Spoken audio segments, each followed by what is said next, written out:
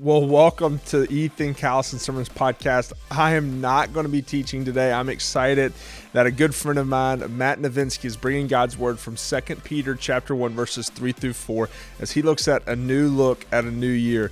Matt is a good friend of mine. He's also our student director here at Fellowship Community Church North Campus, and I know that God has something in store for you in this message. So as you listen, ask the Holy Spirit to reveal who God is to you. Without further ado, a new look at a new year. Well, hope you guys had a Merry Christmas this week.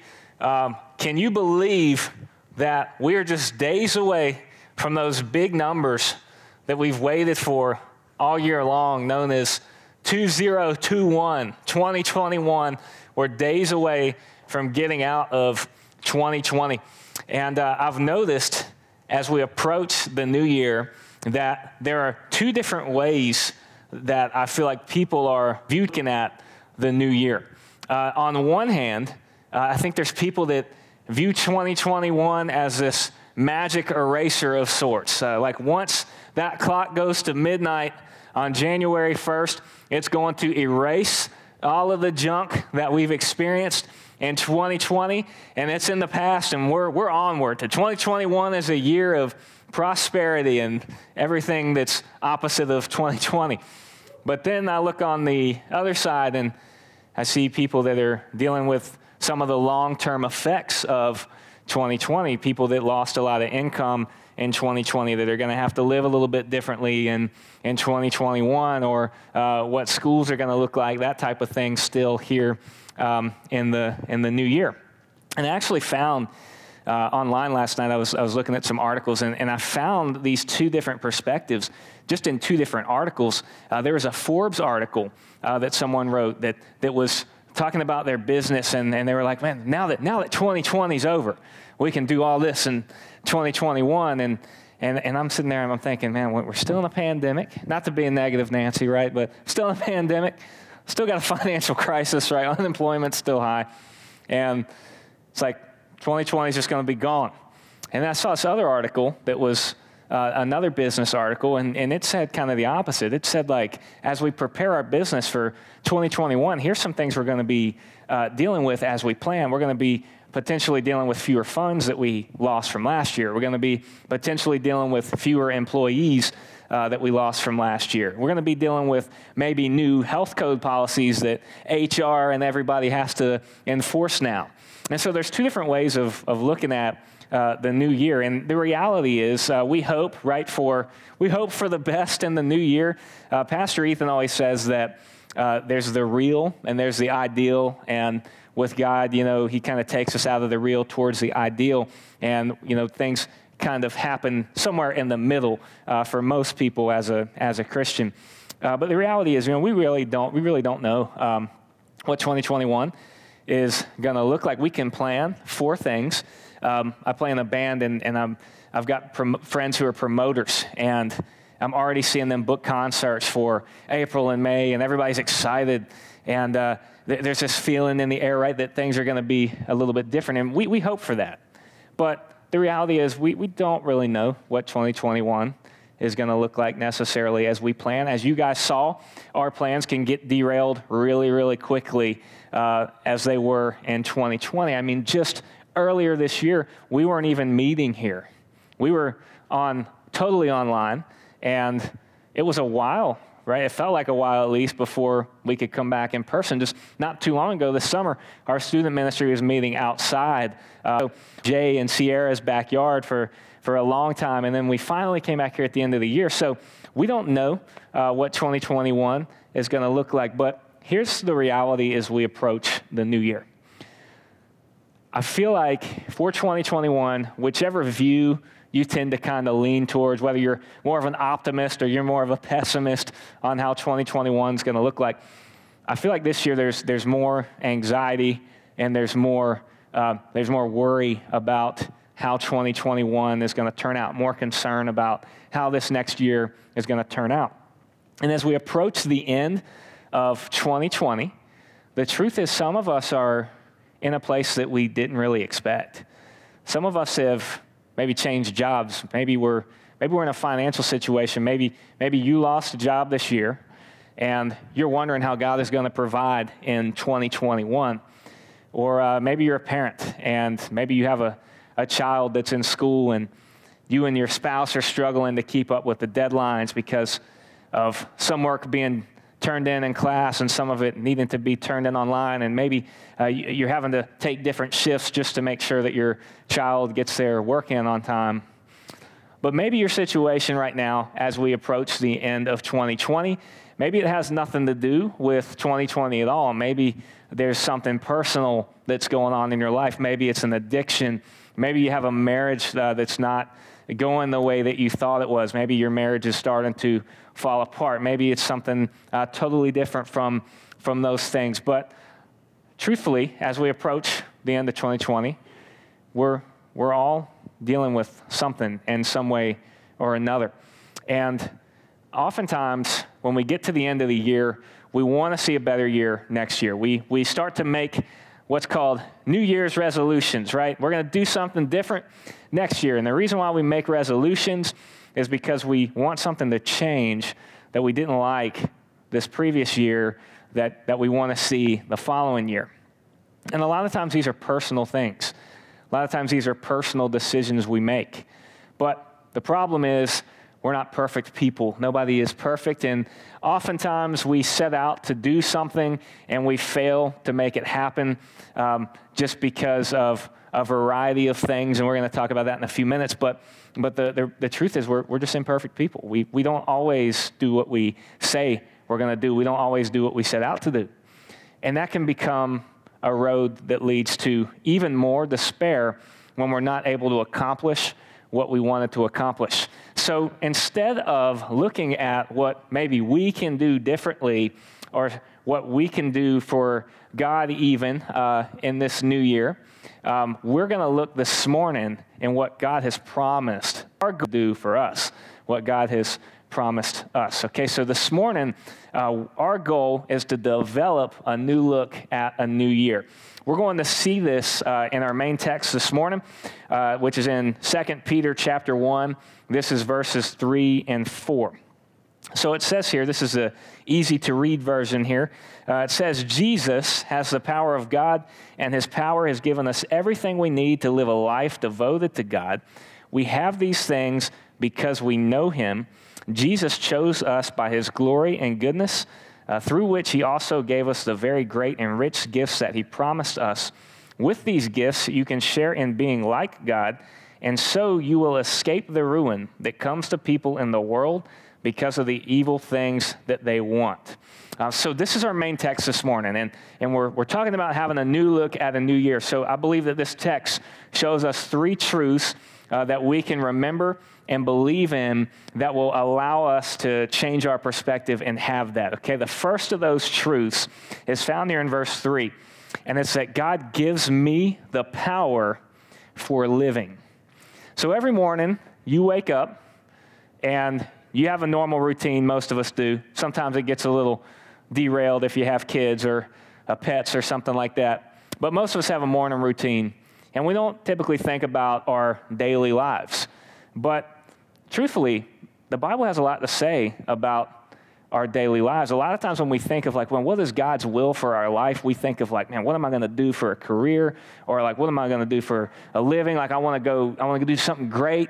But those are good things, but the reality is God has a lot to say about our daily lives. There's a lot of passages that say it is God's will that you abstain from sexual immorality, or it is God's will, right, that you give to others or serve others, those types of things. And those are all things in our daily lives that a lot of times we just don't think about. Just kind of like you have a morning routine, you don't really think about your morning routine, you just kind of do it. But God has a lot to say about our daily lives here. Look at this in verse 3. It says that his divine power is granted to us all things that pertain to life and godliness. And I look at this, I look at the end of that phrase, and I see those words, life and godliness. And I think, what more do we need than life and godliness? I mean, I really can't think of anything that we need more so than those two things. We have life, right? And we can experience that with each other. And we're called to be and changed to have a form of godliness as we follow God. So this tells us here that God gives us the power pretty much to, and in other words, to live on a day-to-day basis as a Christian. Another way to read this is to say that God gives us the power to live as a believer, like what we see here day to day on a daily level. So this is not unlike what we see here in 1 John chapter 5, verse 4. It says here, "For everyone who has been born of God overcomes the world, and this is the victory that has overcome the world, which is our faith." So what this tells us here is that God has given us power. He's given us victory over things that try to control us. And He's given us all on His own the ability to do that. These are supernatural abilities here that God has given us. We're not born with a godly ability to resist things. That comes after we put our faith in Christ. That's something that we get as a believer. When you believe in Jesus, you receive the Holy Spirit, and the Holy Spirit is going to enable you to do things on a spiritual level that previously you could not do before. And that's kind of what this passage is getting at here. The same power, even. There's a popular song that says this, but the same power that lives within us, the same power that rose Jesus from the grave. Like, think about that. Think about that. The Scripture says the same power that rose Christ from the grave is the same that is at work within us. Can anybody in here raise yourself from the dead? I don't think so. If you do, we need to maybe have a conversation. Well, I lost some people this year, right? Some of you did too. And you want those people back, but there's nothing you can do about it. I mean, once you lose them, you've lost them. But this says here, the same power that rose Jesus literally from the dead is the same power that lives in us. And we don't think about that a whole lot, do we? I mean, that's a massive idea, a massive statement to try and wrap our head around the reality that God gives us that same power that was at work there. And I think about this. I think about God's power, and I think like, man, what can I even use to describe the way that God's power works? And here's what comes to my mind. This is going to sound silly, but a coffee bean reminds me of how God's power works, and sometimes how we forget about it. Let me explain. So about a week ago, I meet with Pastor Ethan, once a month. To go over a lot of different things, and it's called our one-on-one. And so I had my one-on-one at Pastor Ethan's house this past Monday. And I come in, and he goes, "Hey, man, do you want some coffee?" And I said, "Yeah, I would love some coffee." And, I thought he was just going to throw like a K-cup in, get some coffee, throw some creamer, or maybe he already had a pot brewing. And I see him, he starts pulling out all this stuff. And stuff I haven't even seen before. And I'm watching him pull this stuff out, and it turns into this like 20-minute nerd fest monologue over coffee beans and the flavor that exists within these beans. And he had this scale that could weigh like the amount of water, so that you had just the perfect amount of water so that you could extract the maximum flavor from these coffee beans. And I don't want to butcher like all of his coffee info. I don't want to say anything wrong, but I think from what I got from him, is the gist of it is you can get more flavor out of coffee beans depending on like how you extract the flavor. So basically, what he was saying is if you have ground coffee, it doesn't have the same flavor as if you can get it out of the bean another way. Something about the air, like touching all of the grounds or something like that. And so what he did is he took these beans that he probably got from another country somewhere and put them in this like funnel. It's called a pour over, whatever. And he's like pouring this exact amount of water, and it's just filtering the perfect amount. And it finally fills up. And I'm looking at it, and I said, am I supposed to put creamer in here? Because I put a lot of creamer in my coffee. And he goes, well, you won't offend me if you put creamer in it. And I thought, well, I'll just drink it without creamer. Like, I'll just try it. So no joke, try this coffee, and I'm drinking it, and I'm shocked because I don't need creamer. Like, Ethan was right.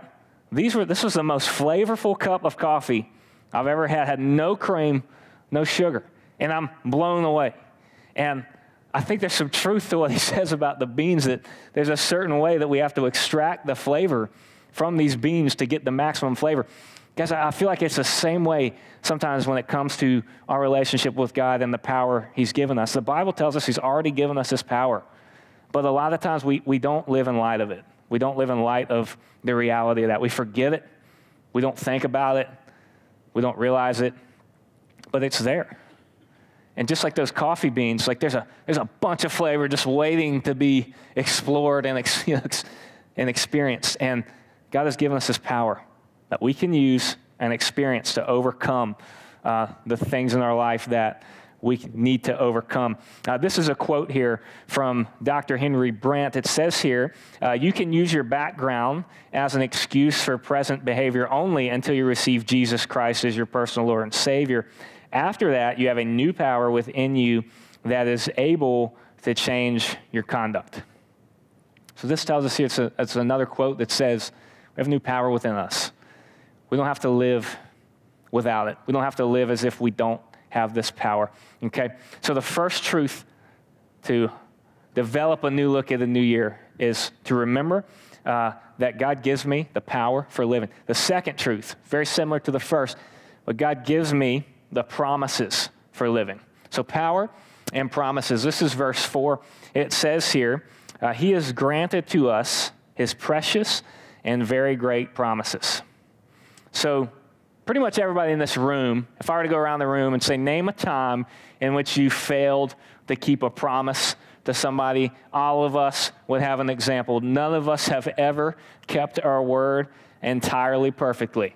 And sometimes it's not our fault, right? Sometimes things get in the way. Sometimes there's other factors. There's extra circumstances that get in the way. A lot of times when we want to do better at something, we make a promise to somebody or to ourselves. We have all the intent in the world. It's not that we want to have ill intent. It's not that we're lazy a lot of times. It's that other things get involved. Other things get in the way.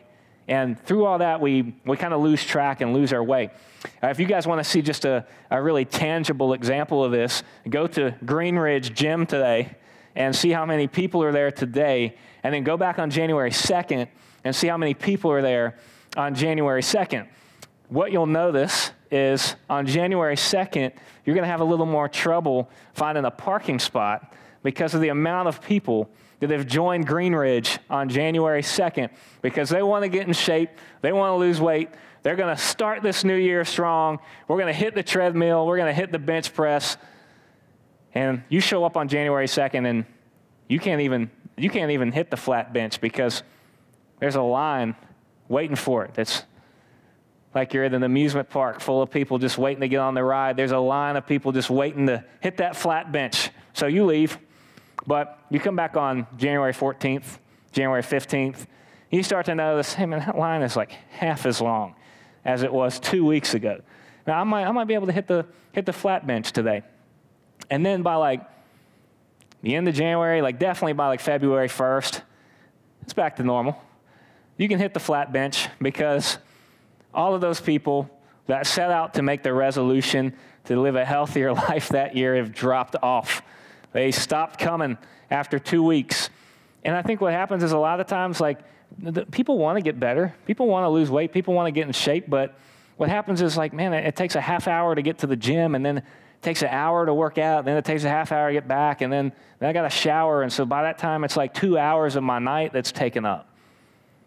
And time just gets in the way. So people stop. People fall off.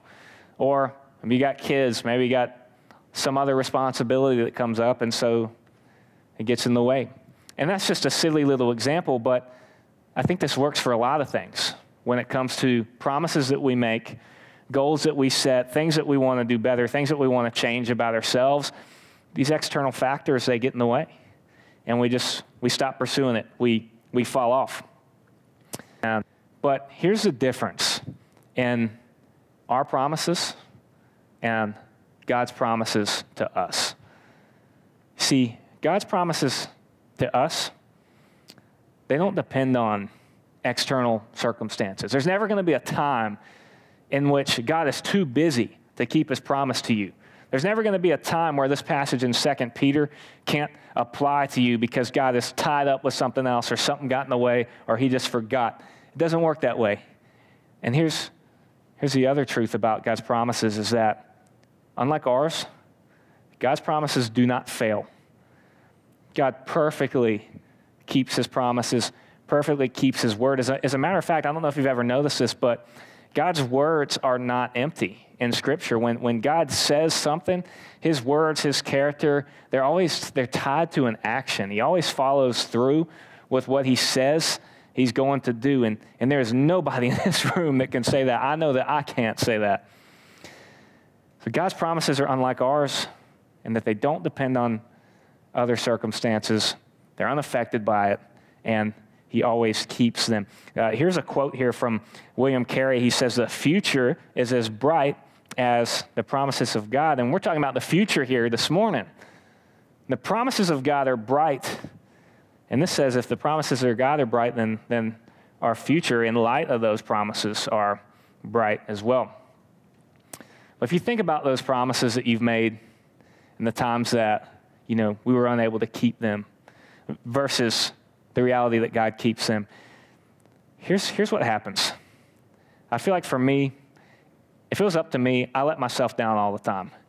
And I'm so glad I'm not in charge of my salvation, because if I was, I would have ruined it by now. I will ruin it by the end of the day. I will always let myself down when it comes to that. God doesn't let us down. And here's what I think happens. We have these good intentions to do better at something. We want to do better in our marriage, right? Nobody wants a bad marriage. Everybody wants to do better in their marriage. But a lot of times, it doesn't necessarily happen. Everybody wants to quit the alcohol and quit the pornography and all of those things, and everybody has a desire to do that, but a lot of times, truthfully, it just doesn't happen, or it takes a while to happen. And what happens is we find ourselves in this routine of constantly trying to make changes, one after the other, trying to be better people, trying to do these things. And then when we don't make it happen, now we've got another problem. Now we've got all the problems we had before, but now just on top of it, now we've got despair from failing again.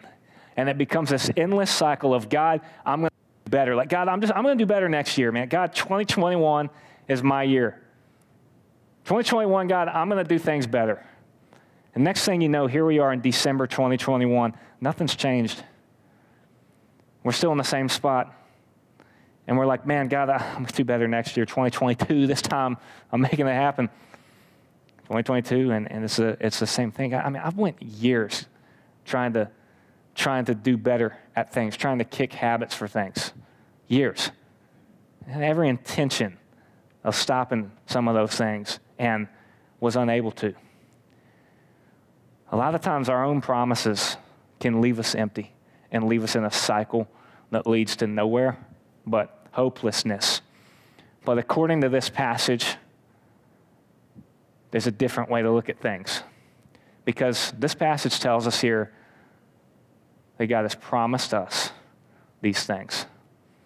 That it's not dependent on your failures or your success, that God has promised these so that you can have that. And that's what we're going to look at. That's the last truth here of this passage, is because of these first two promises here. The third is that God allows me an escape from my sinful desires. This is verse 4. It says, having escaped from the corruption that is in the world because of sinful desires. So if you're a grammar nerd, you will notice here that the first two portions of this passage here, they start the same. Verse 3, it starts with his divine power is granted to us. And verse 4, he has granted to us, right? So God is the noun here. Granted or given, depending on your translation, is the verb, and us or we, that's the direct object. And if you're a grammar nerd, you know that in English, the direct object, it receives the action of the verb. It doesn't affect the verb, it's affected by the verb. What this tells us here is that God has given us this power and these promises solely based on who he is and the work that Christ has done. it says we get to receive the power that God has given us. We get to receive the promises that God has given us. Not because I did better last week, not because I made God happy last week, but because that's who he is, because that's who his son is. That's what his son did. So we're given a divine nature so that we can escape the other nature, which is the sinful corruption, or as other passages put, the flesh. There's other passages in Scripture that talk about how our spiritual nature, once we become a Christian, once we're changed, is at war with the flesh. And this is kind of the lifelong journey of being a Christian, by the way. And it says here that God has given us this power and these promises so that we can escape that other side of it. So that in turn, we can be free from that. The divine nature is at odds with the sinful nature. I can't tell you what your 2021 is going to look like for you individually, but what I can tell you is you're going to experience this struggle. Every Christian, this is the lifelong struggle that you and I will face if you're a Christian, is that war that goes on between the Spirit working in us and those desires of the flesh that still exist, that we haven't quite been able to leave until we're fully gone from here. That's a lifelong battle. That's what your 2021, regardless of what happens to you or your job or whatever else, as a Christian, you're gonna experience this, the war that exists as a believer, internally and spiritually. But it says here, God's given us promises and power so that we can escape. There's a big difference here. There's a difference in making promises to God that we can't keep versus living in light of the promises that he's already given us so that we can escape. There's a huge difference. Because what I think happens a lot of times is we want to do better. We make these promises, but they're not rooted in the power of God. They're not rooted in the promises that he has given us. They're not rooted in that. Here's a quote from John Piper here that describes the battle that we as Christians experience here. He says here sorry, I lost my place here. Sin is what you do when your heart is not satisfied with God. We sin because it holds out some promise of happiness. So the goal here is satisfaction. A lot of times we can't experience the power of God or live in light of his promises because we're trying to seek something else. We know we have those promises, but really what we say is like, that's not good enough for us. We want the other stuff. And if you think about it, it's not so different from Adam and Eve in the garden because they had promises from God already. And they thought, well, promise is not really good enough for me. Like, I want a little bit more, right? I want something other than what you've promised. And some of us are here this morning, we're in that cycle that we can't get out of. Some of us, we're not even looking at 2021. Some of us wish we could go back to 2016 and undo something that we've done back then that's got lasting consequences for what we're experiencing now. Some of us are stuck. We tried to escape, but we can't get out. Here's what I believe to be is the escape. This truth is found here in Philippians, actually. But a truth to be found that says our power to live for God comes from God. I want everybody to remember that this morning. But our power to live for God comes from God. You'll see that here in Philippians chapter 2, verses 12 through 13. It says that here, so then, my beloved, just as you have always obeyed, not as in my presence only, but now much more in my absence, work out your own salvation with fear and trembling, for it is God who is at work in you, both to desire and to work for his good pleasure. So this tells us here, it's God is the one that's working in us, that's going to work in us so that we can exist for his good pleasure. So our power to live for God comes from God. Somebody needs to hear that this morning. There's another verse that's very similar in Philippians 1:6. It says, for I'm confident of this very thing, that he who began a good work among you will complete it by the day of Christ Jesus. You know what this means if you're a Christian? God is not done working in your life. Whether you screwed up something years ago that's got lasting consequences, or whether you've got a current addiction that you can't kick, whether you're not the person you want to be at the end of 2020 that you wished you were, this passage tells us right here that God is not done with us. He will not be done with us until it's all completed and we're with him. And we're in a state of perfection to spend eternity with him. Until then, if you're a believer, God is not done.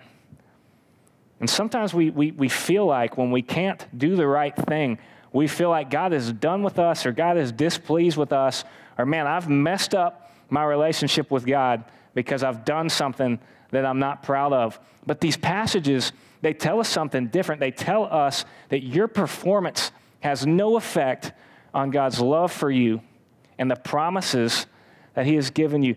If you're stuck in a place that you don't like, the good news is God is not done with you. And sometimes we need to hear that. We are powerful enough to affect the lives of other people, but we are not powerful enough to stop God's love for us as a believer. No matter what you do, we can't do it. I'll tell you guys a story from a place that I was at one point in time, but I remember what it was like being a new Christian. Some of you probably do too. And I remember once you become a Christian, you're like, I got to stop doing some of this other stuff. So I remember that feeling of like, man, I know I need to kick some of this stuff. And I remember like the struggle of how that felt. And the cool thing about that, taking steps to kind of move past that, like, I'm getting better.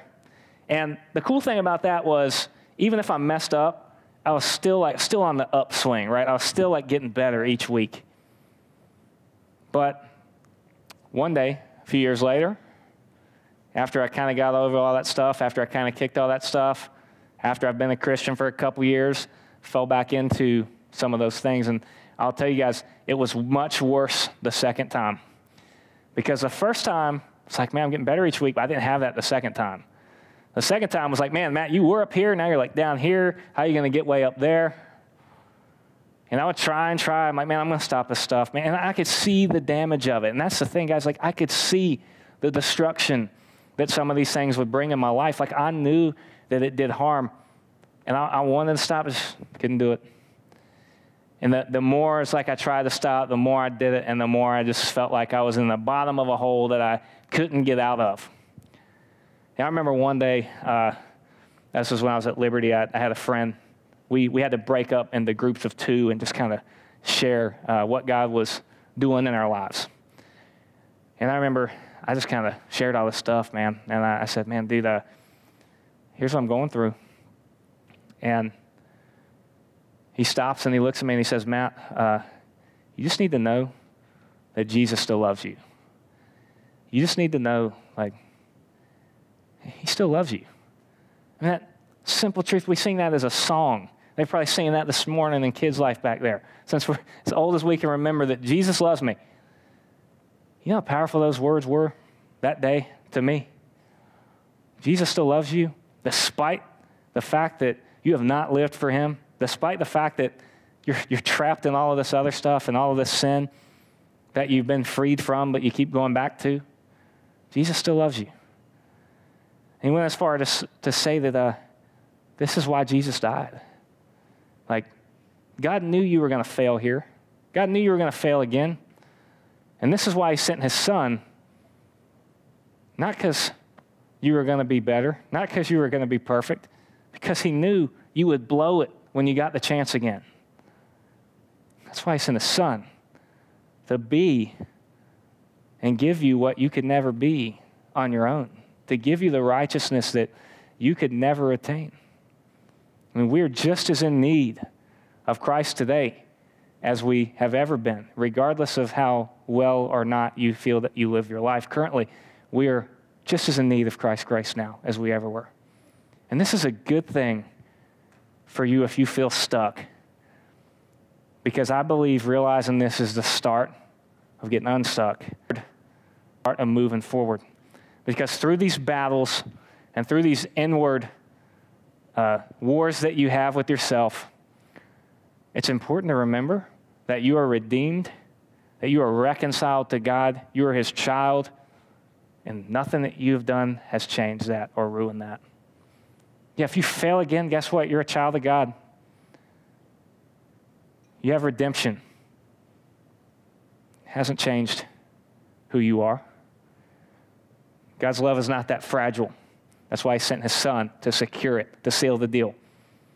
And so what this passage tells us here, first we have to realize that. First we have to believe that, take joy in that, trust that. Then we can start to find freedom.